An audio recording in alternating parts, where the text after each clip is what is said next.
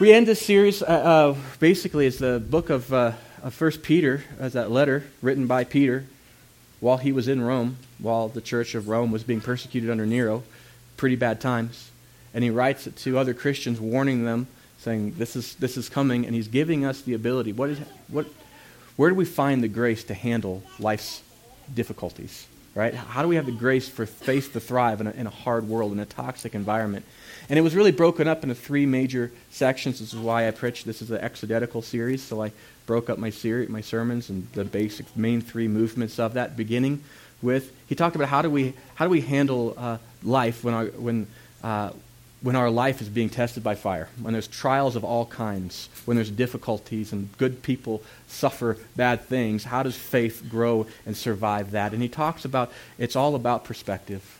It's about remembering that heaven is forever and this world is a temporary place, and then we got to live for the forever things, and to keep that mindset, that perspective. And then last week he talks about how do we live with in a world with broken institutions, right? Where governments don't always operate the way they should, like when they were killing Christians, or when households don't operate the way they should, or when work is frustrating and hard. How do you have a faithful life in the midst of that?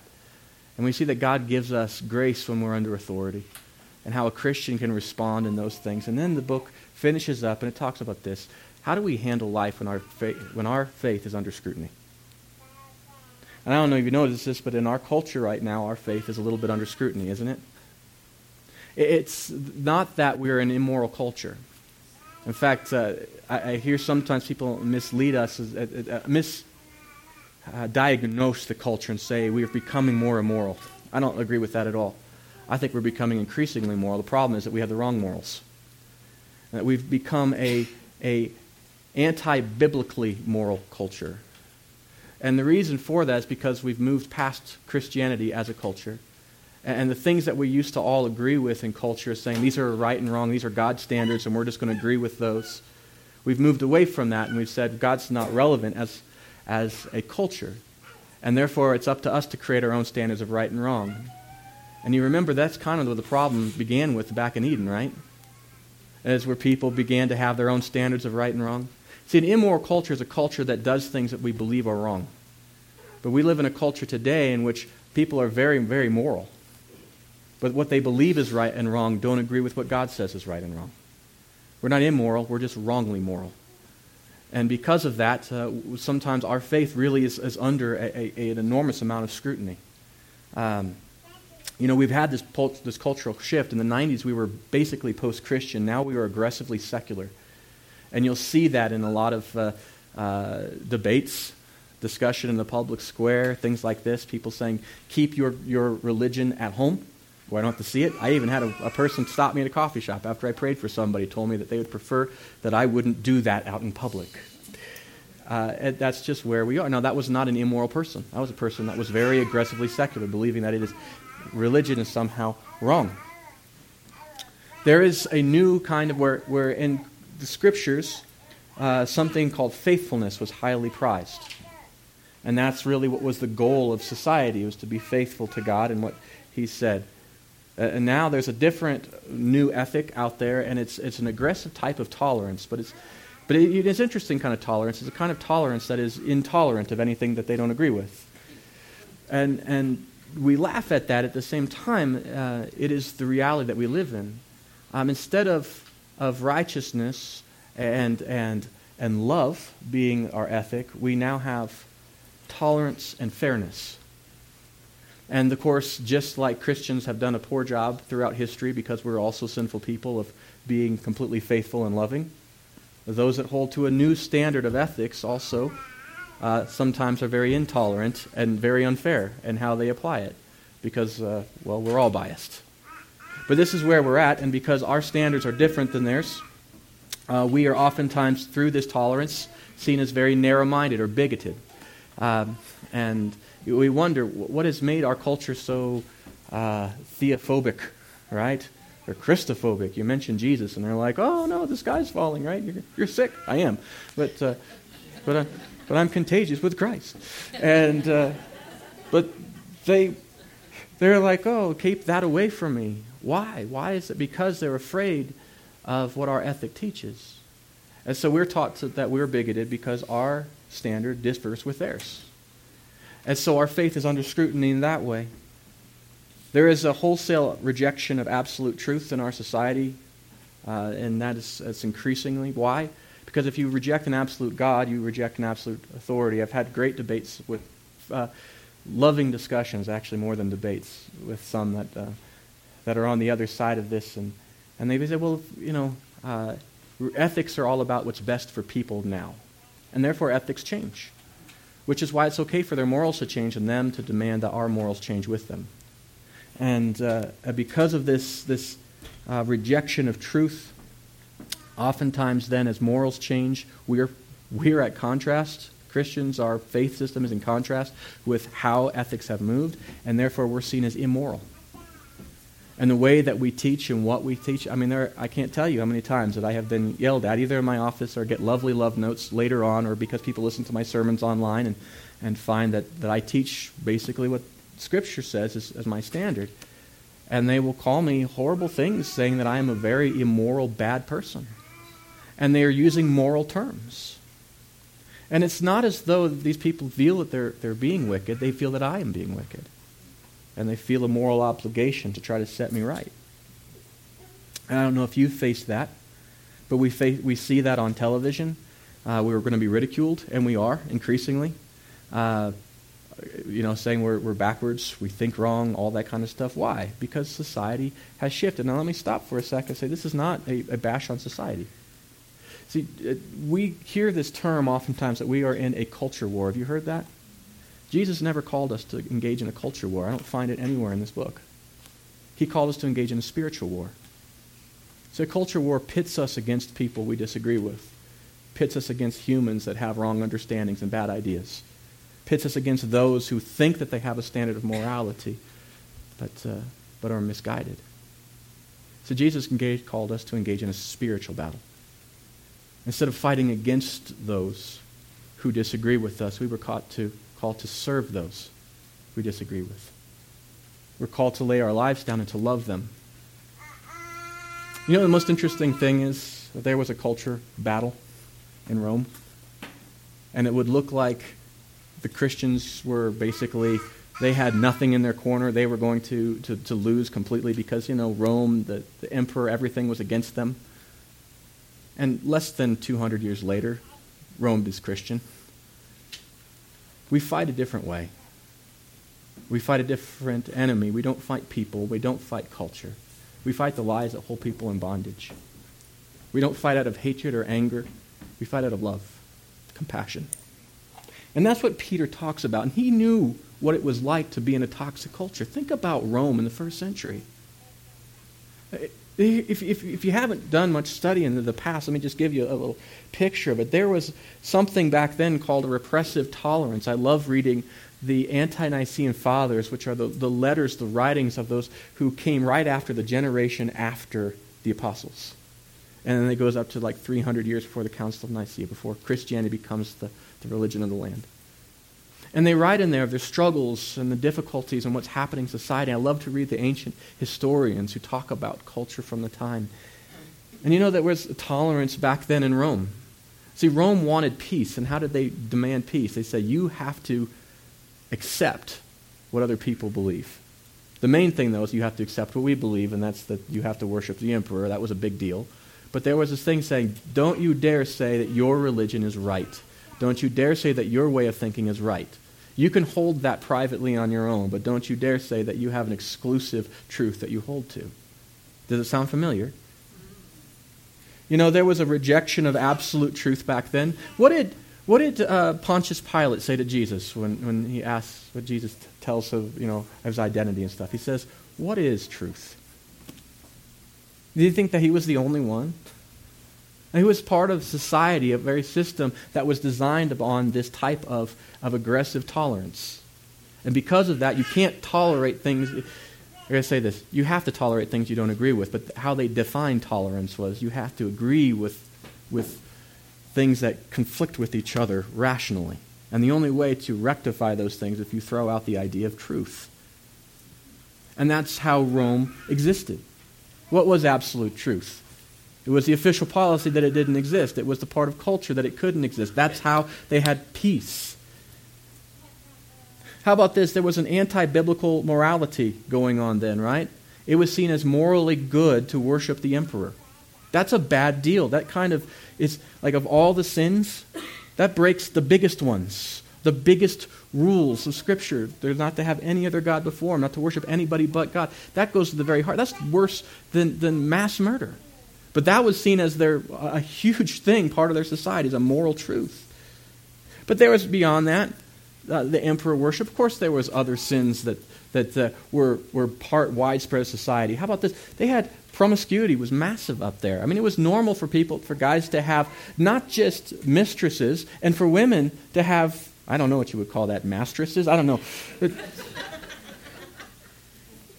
But pedophilia was a big part of their society. Homosexuality was a big part of the society. Family structure was basically pretty torn apart. Abortion was readily practiced. Bestiality was there. I mean, there were some bad things.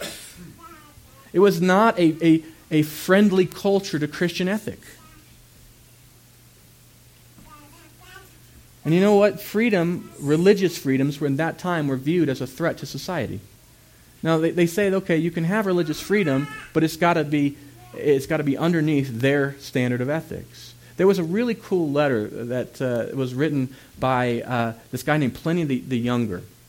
Pliny the Younger was a philosopher, historian. His dad, Pliny the Elder, was there when Vesuvius blew up, and he was an admiral for the Royal Navy for the Romans, and he went in and died for that. But Pliny the Younger was wealthy, grew up with great level of aristocracy. He was set over the Mediterranean area when he got older. And he writes a letter to the Emperor Trajan, who was not a friend to Christianity. If you think the Nero was bad, Trajan was 10 times worse. He was a bad news for Christians.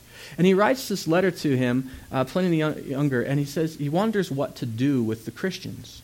Because he says, you know what, they keep teaching this truth. Should we go out and hunt them down and execute them? And I think it's interesting how Trajan, who's this pretty wicked emperor, although secular world sees him as a very strong, good emperor because he brought a lot of economic wealth to the empire, but how he writes back.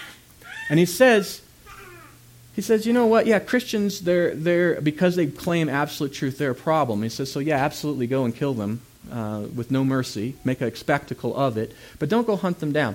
He said, only find the Christians that will stay true to their faith. Any Christian that will deny Jesus as the ultimate Lord and will worship the emperor, we want to lift those people up and celebrate their tolerance to set an example for others. Does this sound familiar?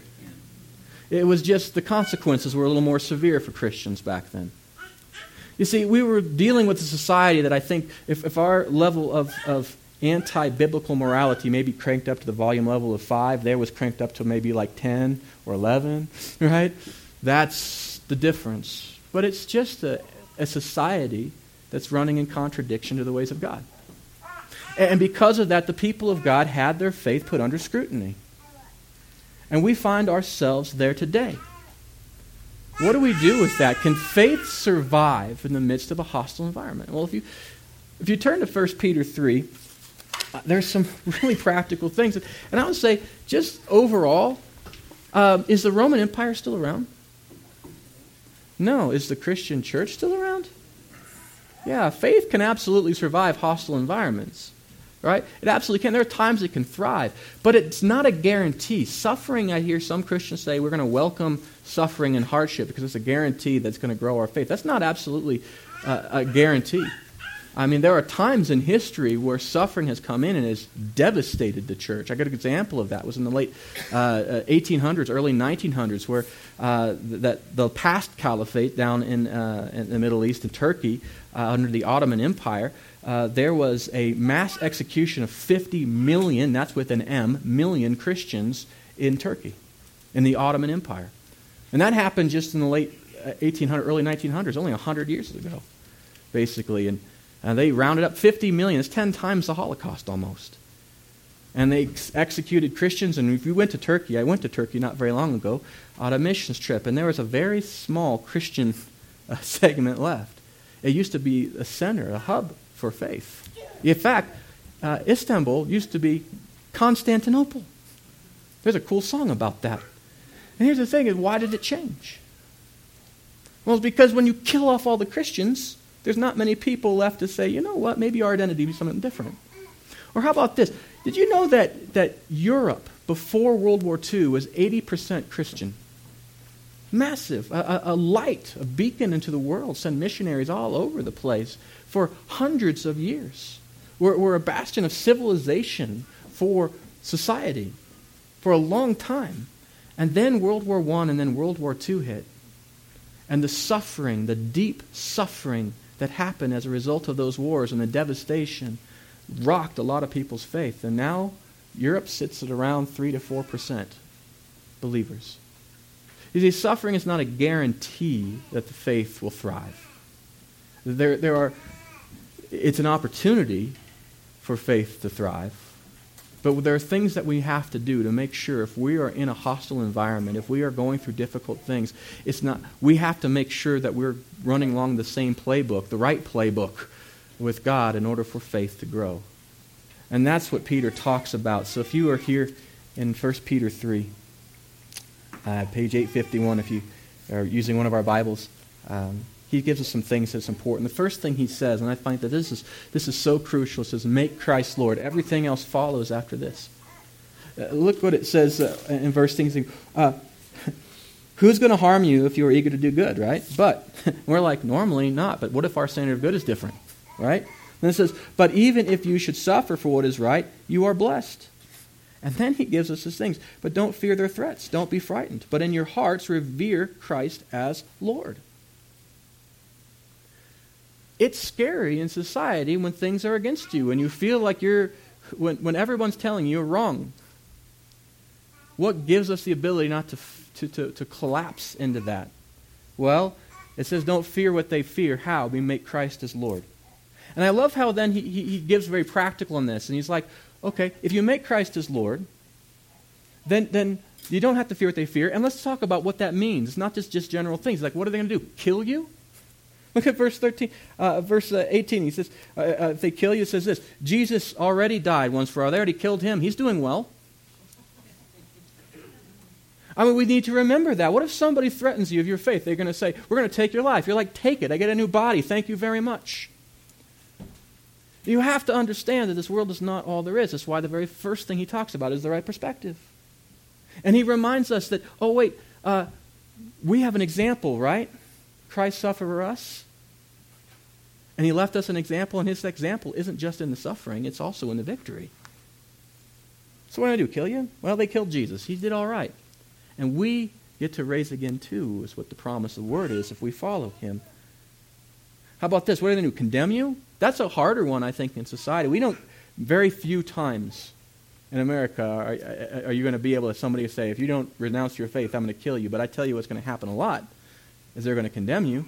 How dare you, Christian, live those biblical morals? You're bad. You're evil. And then it says this in verses 19 through 21. It talks about Jesus. He's overcoming death and hell. In fact, he talks about the flood, which was a pretty big judgment, by the way, and how it was by faith that Noah escaped that, and how baptism is very much a symbol of that for us. You know, we shouldn't fear the condemnation of this world because we have received the forgiveness of God. We're not under his condemnation anymore. That's great news, isn't it? I mean, that should make you happy. That gives us great joy. If this world condemns us, who cares? God can condemn this world. In fact, it says that he will someday. Which is exactly why we need to be in this world warning people so they can turn to our loving Father.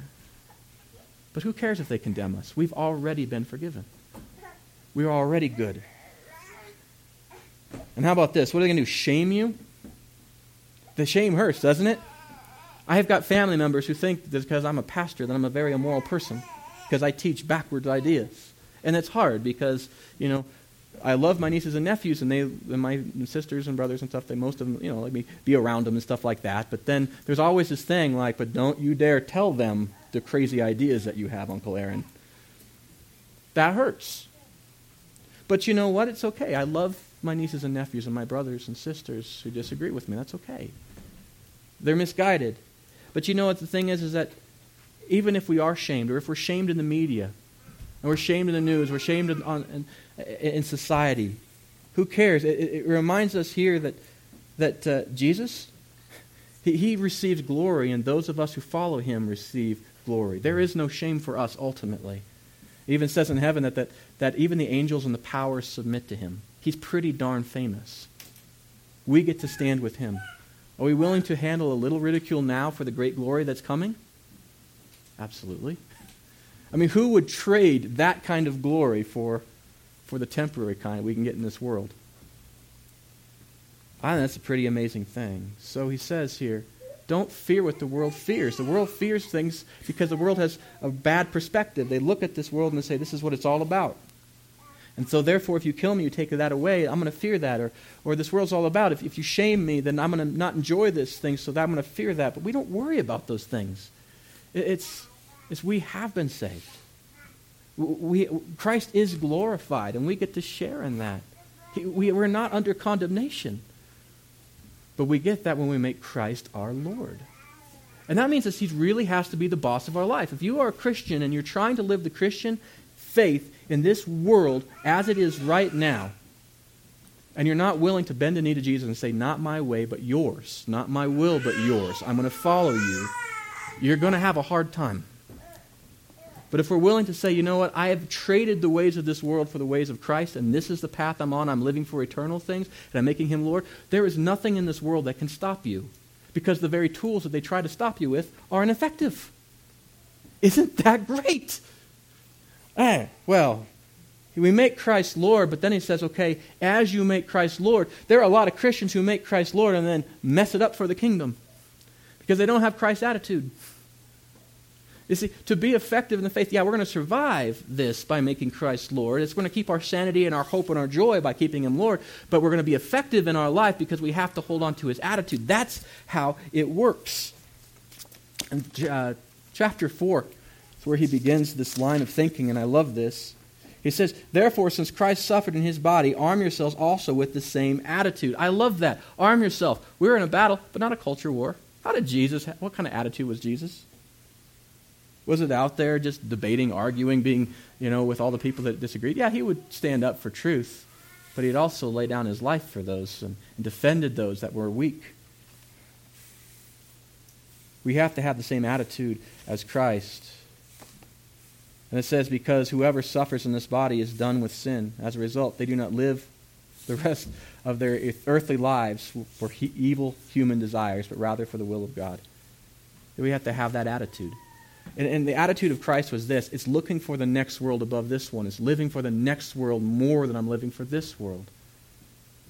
It doesn't mean that this world doesn't matter. It means that what I'm living for changes. And that actually makes this world matter a whole lot, because there's a purpose for us being here.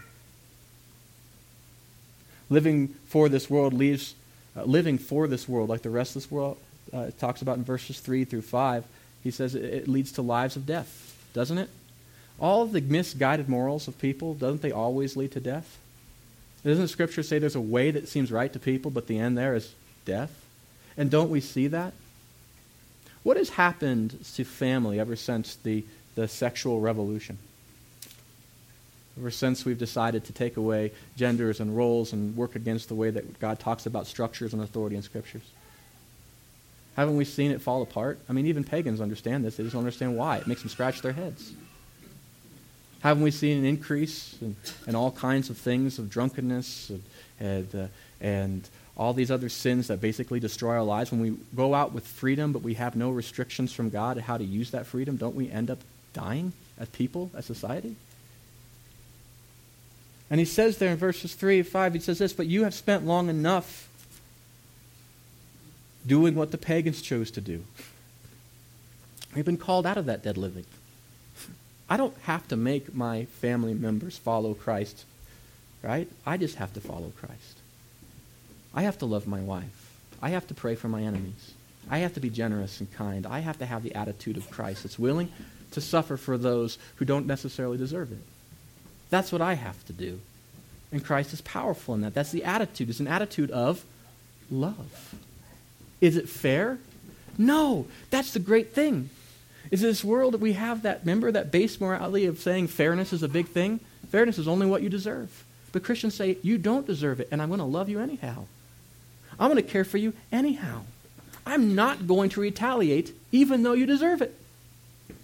We are set free from fairness, which makes us very dangerous. Right? But in a good way. We can love those that nobody else dares to love. And we could care for those that nobody else dares to care for. And like it says, eternity is near. The reason we can do this is because eternity is coming. It's near. It's like right at the door, so we've got to live like it. Verse 7 says, the end of all things is near. We have to remember that. I don't know when Jesus is coming back, but I tell you what this, every person lives in this world as a foreigner. Have you met anybody that's been around since Adam? I mean, every time you pass a graveyard, shouldn't that be a reminder for every single person that this place isn't truly anybody's home? We're all just here temporarily. Even if it's 70, 80, 90, 100 years. Blip of the eye. So we got to live for the bigger things, and eternity is on its way. So live for that, the bigger things. And then it tells us what we're supposed to do in that, how to have Christ's attitude, knowing this. It's not this attitude like, well, fine, this world's going to go away, I'm just going to bide my time. No, the idea is we only have a very short time to help. And therefore it says Christ's attitude is this, we've got to pray, we've got to love, we've got to be hospitable, we've got to actively serve others, we've got to practice generosity. That's what it says. That's the attitude of Christ. Does that sound like a culture war? Or a battle for people's souls? And I think it's interesting. How many people have come to Christ after losing an argument about him? None? And how many of us have come to Christ because somebody cared enough for us, loved us, showed us patience and kindness, served us? And that's the kind of thing that Jesus did, didn't it? Didn't Jesus pray for us? Didn't he love us even when we didn't deserve it? Was Jesus hospitable? Yeah, he's actually making homes in his house for us. That's pretty awesome hospitality. Did Jesus actively serve us? Yeah, he even left heaven to come down to meet our deepest needs. Did Jesus practice generosity? He gave us everything. You see, we live in a world which is a hard place, but we have Christ's attitude. And when we gain Christ's attitude, his heart for our world, that's where we find the grace necessary to love this world. See, there's been an example set for you. Christ suffered for you, leaving you an example that you should follow in his steps. His attitude is massive. And as we do that, we see that when we have Christ's attitude, then it's important that we glorify Christ's name. Don't get that out of order. If you make Christ his Lord and try to glorify his name, but you don't have his attitude, you're actually giving him a bad name.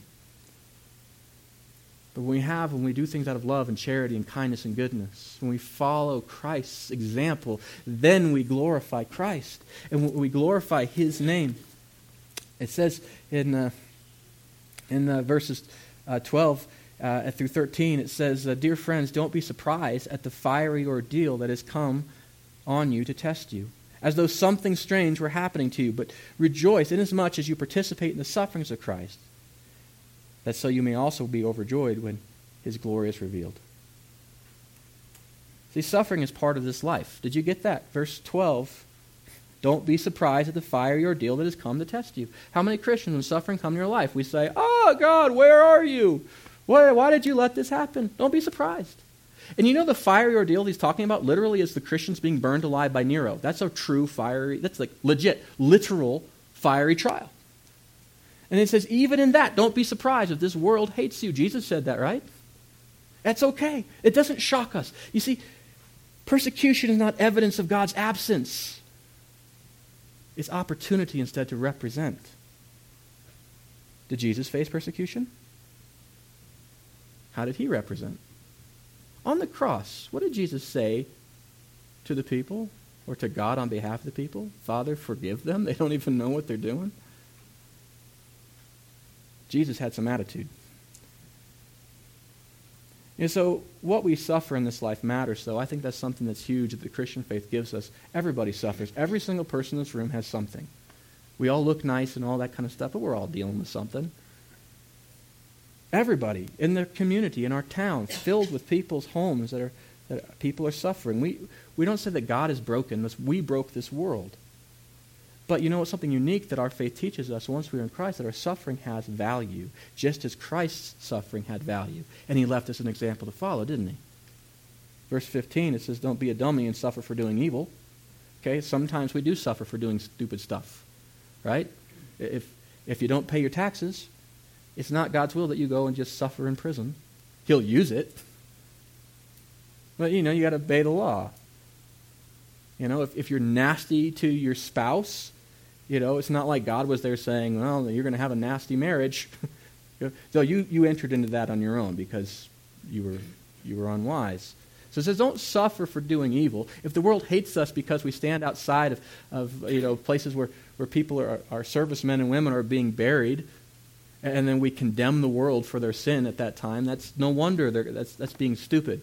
And we're going to be persecuted for that. And that's really not God's will. He'll use it, but it's not his will for us. It says, verse 17, if we suffer, make sure it's for doing the right things, for standing with Christ. So think about your life and the people that you love, because you know what? Our faith is not about just the big picture. You are a Christian. You are an ambassador of Christ. You are salt and light. So think about the people around you. And what is the culture around you saying about you? Are they upset with your faith because you're standing with Jesus? Or are they upset with your faith because the way that you live doesn't mimic him? How we suffer too is just as important as what we suffer. Verse 16 says, however, if you suffer as a Christian, do not be ashamed, but praise God that you get to bear his name. I think as Christians at times when we go through suffering, and I went through this too, I had to deal with it, you have to grieve the suffering. But if you're always just criticizing God and saying, he's awful, he's mean, he's bad, all this kind of stuff, that doesn't really do much to glorify Christ. That doesn't do much for the eternal things, right? That's kind of giving God an unfair, bad name. But in the midst of our sufferings, if we could say, this is painful and it's awful, but I praise God that I've been saved from this. This is not going to last forever, and at least he's using it. And God, if you see me worthy of going through this, then be with me in it. Give me the grace to handle this. And I've seen, not just in my own life, but in the lives of so many of you, how God has not just redeemed suffering, but has used it as a powerful tool of winning hearts and lives for the kingdom. We don't praise God for our suffering, but we must praise God in our suffering. But we have to do that when we have Christ's attitude, of course. And then in verse 19 it says, so then, those who suffer according to God's will should commit themselves to their faithful Creator and continue to do good. How many times in our lives when we suffer, we think, I get a pass because I'm having a bad day, I can be mean to somebody else? Isn't that the way that we usually do? That's not it. That's the way the world works. It's not about fairness. Is it fair that you're suffering what you're going through? No, it's absolutely not fair. It's not right. That's why Jesus came. He came to save us from this world. But if you're in the midst of it and you are suffering, it's not strange and different, but that's all the more reason at that time it's more important than ever that you do good. Can you care for others when you're hurting? Did Jesus care for others when he was hurting? He left us an example to follow. And as we glorify Christ's name, here's the good news, is it doesn't last forever. Aren't you happy this world is not forever? So we get to look for Christ's return, and I tell you, he's coming back. Some of us may not be in the flesh when that happens. We may have already died and we get new bodies, and who cares? And some of us may be here when he comes back. I don't know. Wouldn't it be awesome if he came before the end of the sermon? That'd be amazing, and I would feel so much better. We look for his return because it's absolutely going to happen. He came once, he will come again. We look for it. And it says here in chapter 5, this is the happy parts of this. It says, remember that this world doesn't last forever, and neither will your suffering. It will end. This storm will pass. This world will pass. But heaven, eternity, never passes. That's why it's called eternity. What joy. That's what we get to look forward to. In verse 4 it says, and when the chief shepherd appears, you will receive the crown of glory that will never fade away. Are you living for that? That's when you... Now, in context, he's talking to pastors. the shepherds of the church, and he's saying to them in verse 3, he says, love your people, serve them like Christ served them, care for them, don't lord your authority over them, right? Because if you live your life in such a way that you're living for the eternal things and setting that example, then you're going to receive a crown of glory when Christ returns. Of course, then in verse 6, he says, the people of God, he says, follow your leaders as they do this. Follow your leaders. But you know what that promise is true for all of us. The reason they're called leaders is because they're going where everybody else is supposed to be going. That's why the example is set by the pastors. They say we're supposed to live in such a way to lay down our lives for you, to love you, to care for you, even when it's not fair and right, so that you can see that example and follow us. And that you too also will receive a crown of glory. When Jesus comes back, your flag will be clear. You'll say to God, I've lived my life for you, and you've redeemed my suffering. And you've used my life for purpose and meaning. You want to be able to say that when he comes back. So look for his return and remember he is coming back. And what an amazing example. I think it's so cool in Scripture he doesn't tell us when, because I know we're all procrastinators. And if he says, I'm coming back, July 18th of 2020, we'd all be right now be like, well, we got time. We'll save the world in 2019. But every day, we look for his return, knowing that when it comes, when Jesus comes back, it is the best day. And we long for that. And as we do that, we have to depend on God's grace. When our faith is under scrutiny, you're not going to survive this life on your own. Your faith isn't going to survive just of your own power. We don't have the willpower to love mean people, right? That's the whole problem. I don't have the capacity to love like Christ loved. He is eternal. I'm not. It's really hard to love my enemies. They're my enemies for a reason. They're not nice people. It's really hard to forgive people who don't deserve it because they don't deserve it. It's really hard to care for those who don't really honestly deserve my help. But you know what? That's not what it's about. I don't have the reservoir to do that forever. That's why I need God's grace. And God gives me the grace to handle the trial with the trial. And that's why Jesus said, don't worry about tomorrow. Tomorrow has its own problems. And you know what? Who's going to be there tomorrow? Jesus is going to be there tomorrow. The Holy Spirit's going to be with you tomorrow. God's grace is going to be with you tomorrow. He's going to be enough for tomorrow.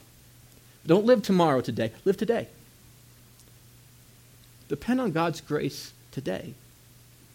That's what it says. Verse 7, I love this. Cast your anxiety on him. Why? Because he cares for you. Don't you find comfort in that?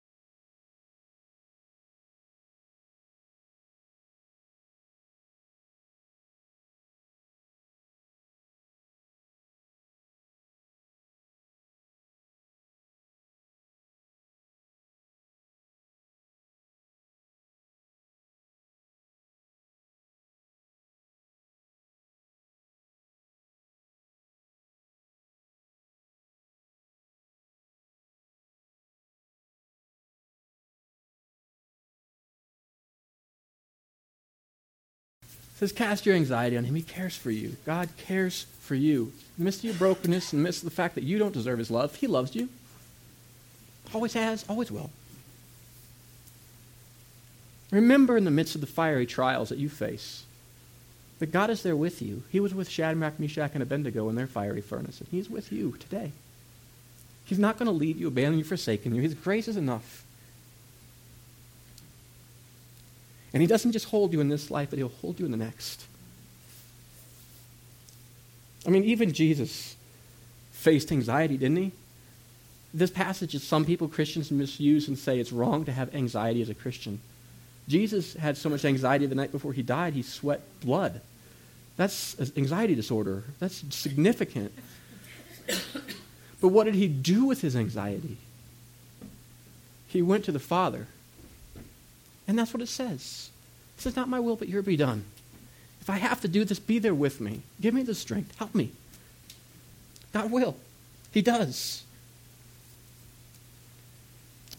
Verses 10 and 11, it says, and this is an amazing promise, and the God of all grace, who called you to his eternal glory in Christ, after you have suffered a little while, will himself restore you and make you strong, firm, and steadfast. What a promise. You know what's so cool about God? There are things you can do that he can't, and one of those things is you can lie. God can't lie. Think about the very beginning. Was there light? No, there wasn't. But God said, let there be light, and what happened? Boom, there was light. Right? Were there birds? No, but he said, let there be birds, and boom, it happened. God speaks it, it becomes reality. That's why it's impossible for him to lie. And he says this in his word to you. He himself will restore you. He himself will make you strong. So stand firm. Be steadfast. And to him be the power forever. What a promise. There's never a time in heaven where his rule will end. Runny nose. He will lose the ability to hold you up. His grace is sufficient. And then some. So as we bring this series, this book, that was there to encourage Christians in a time when faith was hard. Remember, life is hard. You don't need the reminder. But remember that it's not wrong that it can be hard. It's okay if the world is hostile. We don't freak out as Christians. We've been here before as Christians, and the church still exists. But God's grace enables us to live in hope by living in holiness. He allows us to live in harmony with each other in that holiness. See, when our faith is under scrutiny, we will experience God's grace, and we will do that when we make Christ our Lord, when we have Christ's attitude, when we glorify Christ's name, when we look for Christ's return, and we depend upon his grace. So how do you apply that? Well, some things I'd suggest, and you have your connection card, you can look there. Some things to do. Maybe first thing you do is memorize 1 Peter 2:21. Maybe in the midst of this life, you need to remember there's an example for you to follow. That verse reminds you of that. So when you're going through, you're starting to freak out. You're like, oh yeah, Christ let me an example. I can follow this. How about this? Maybe you're going to read 1 Peter 3-5. I preached on it today. Why don't you read it yourself? Or maybe you say, you know what? I'm going to pray for my enemies. Well, I have Christ's example. The hardest thing in the world is not just to pray destruction over your enemy, but that they will actually be saved. There are people in this world that are very lost, very moral, but very anti-biblically moral. Pray for them. Pray that God will show his light in their life, because the way that they're living is leading even to their own death. So love them enough to pray. How about this? How about invest your suffering in God's service? If you're going through something difficult, know that God doesn't abandon you in it. There is something in there, something powerful for his kingdom, and lay that down and say, God, I don't like this. I wouldn't choose this. Probably why I didn't ask you. But if you're going to use it, use it. And I'm grateful for the fact that you consider me worthy of being able to suffer even in this for you, so please use it. And know what God will. And if you would like to talk about how to invest your suffering, I'd be happy to meet with you. Maybe there's something else I didn't think about. Maybe there's a different commitment that you need to make. Certainly mark this down. Or maybe there's a prayer request you have. Please let us know. I love praying for you. And you know what? Our God listens to us. He cares for us. So let me pray with you. Here in a minute, we're going to take our offering. As we take our offering, I ask you to take these connection cards and put them in the offering basket. Of course, before we do that, let me just say a quick prayer to ask God to bless these. Heavenly Father, I thank you for you. I thank you for your amazing promise in your word that says that you're going to lift us up, that you're going to restore us, that you make all things right. You're the God of perfection, and you're the God of recreation. So, Father, let us live lives worthy of you. For the commitments that are made today, let us, Father, keep those in a way that honors you and loves you. Father, I also pray for our tithes and our offerings that are being made. Lord, these are investments not in just a small mountain church, but, Father, in your eternal kingdom. So, Father, use them as such. Build people into your citizens through these gifts and these donations. Give the finance team and the pastors wisdom to know how to spend these funds in such a way that builds your kingdom and brings you glory. Lord, we ask this in Jesus' name. Amen.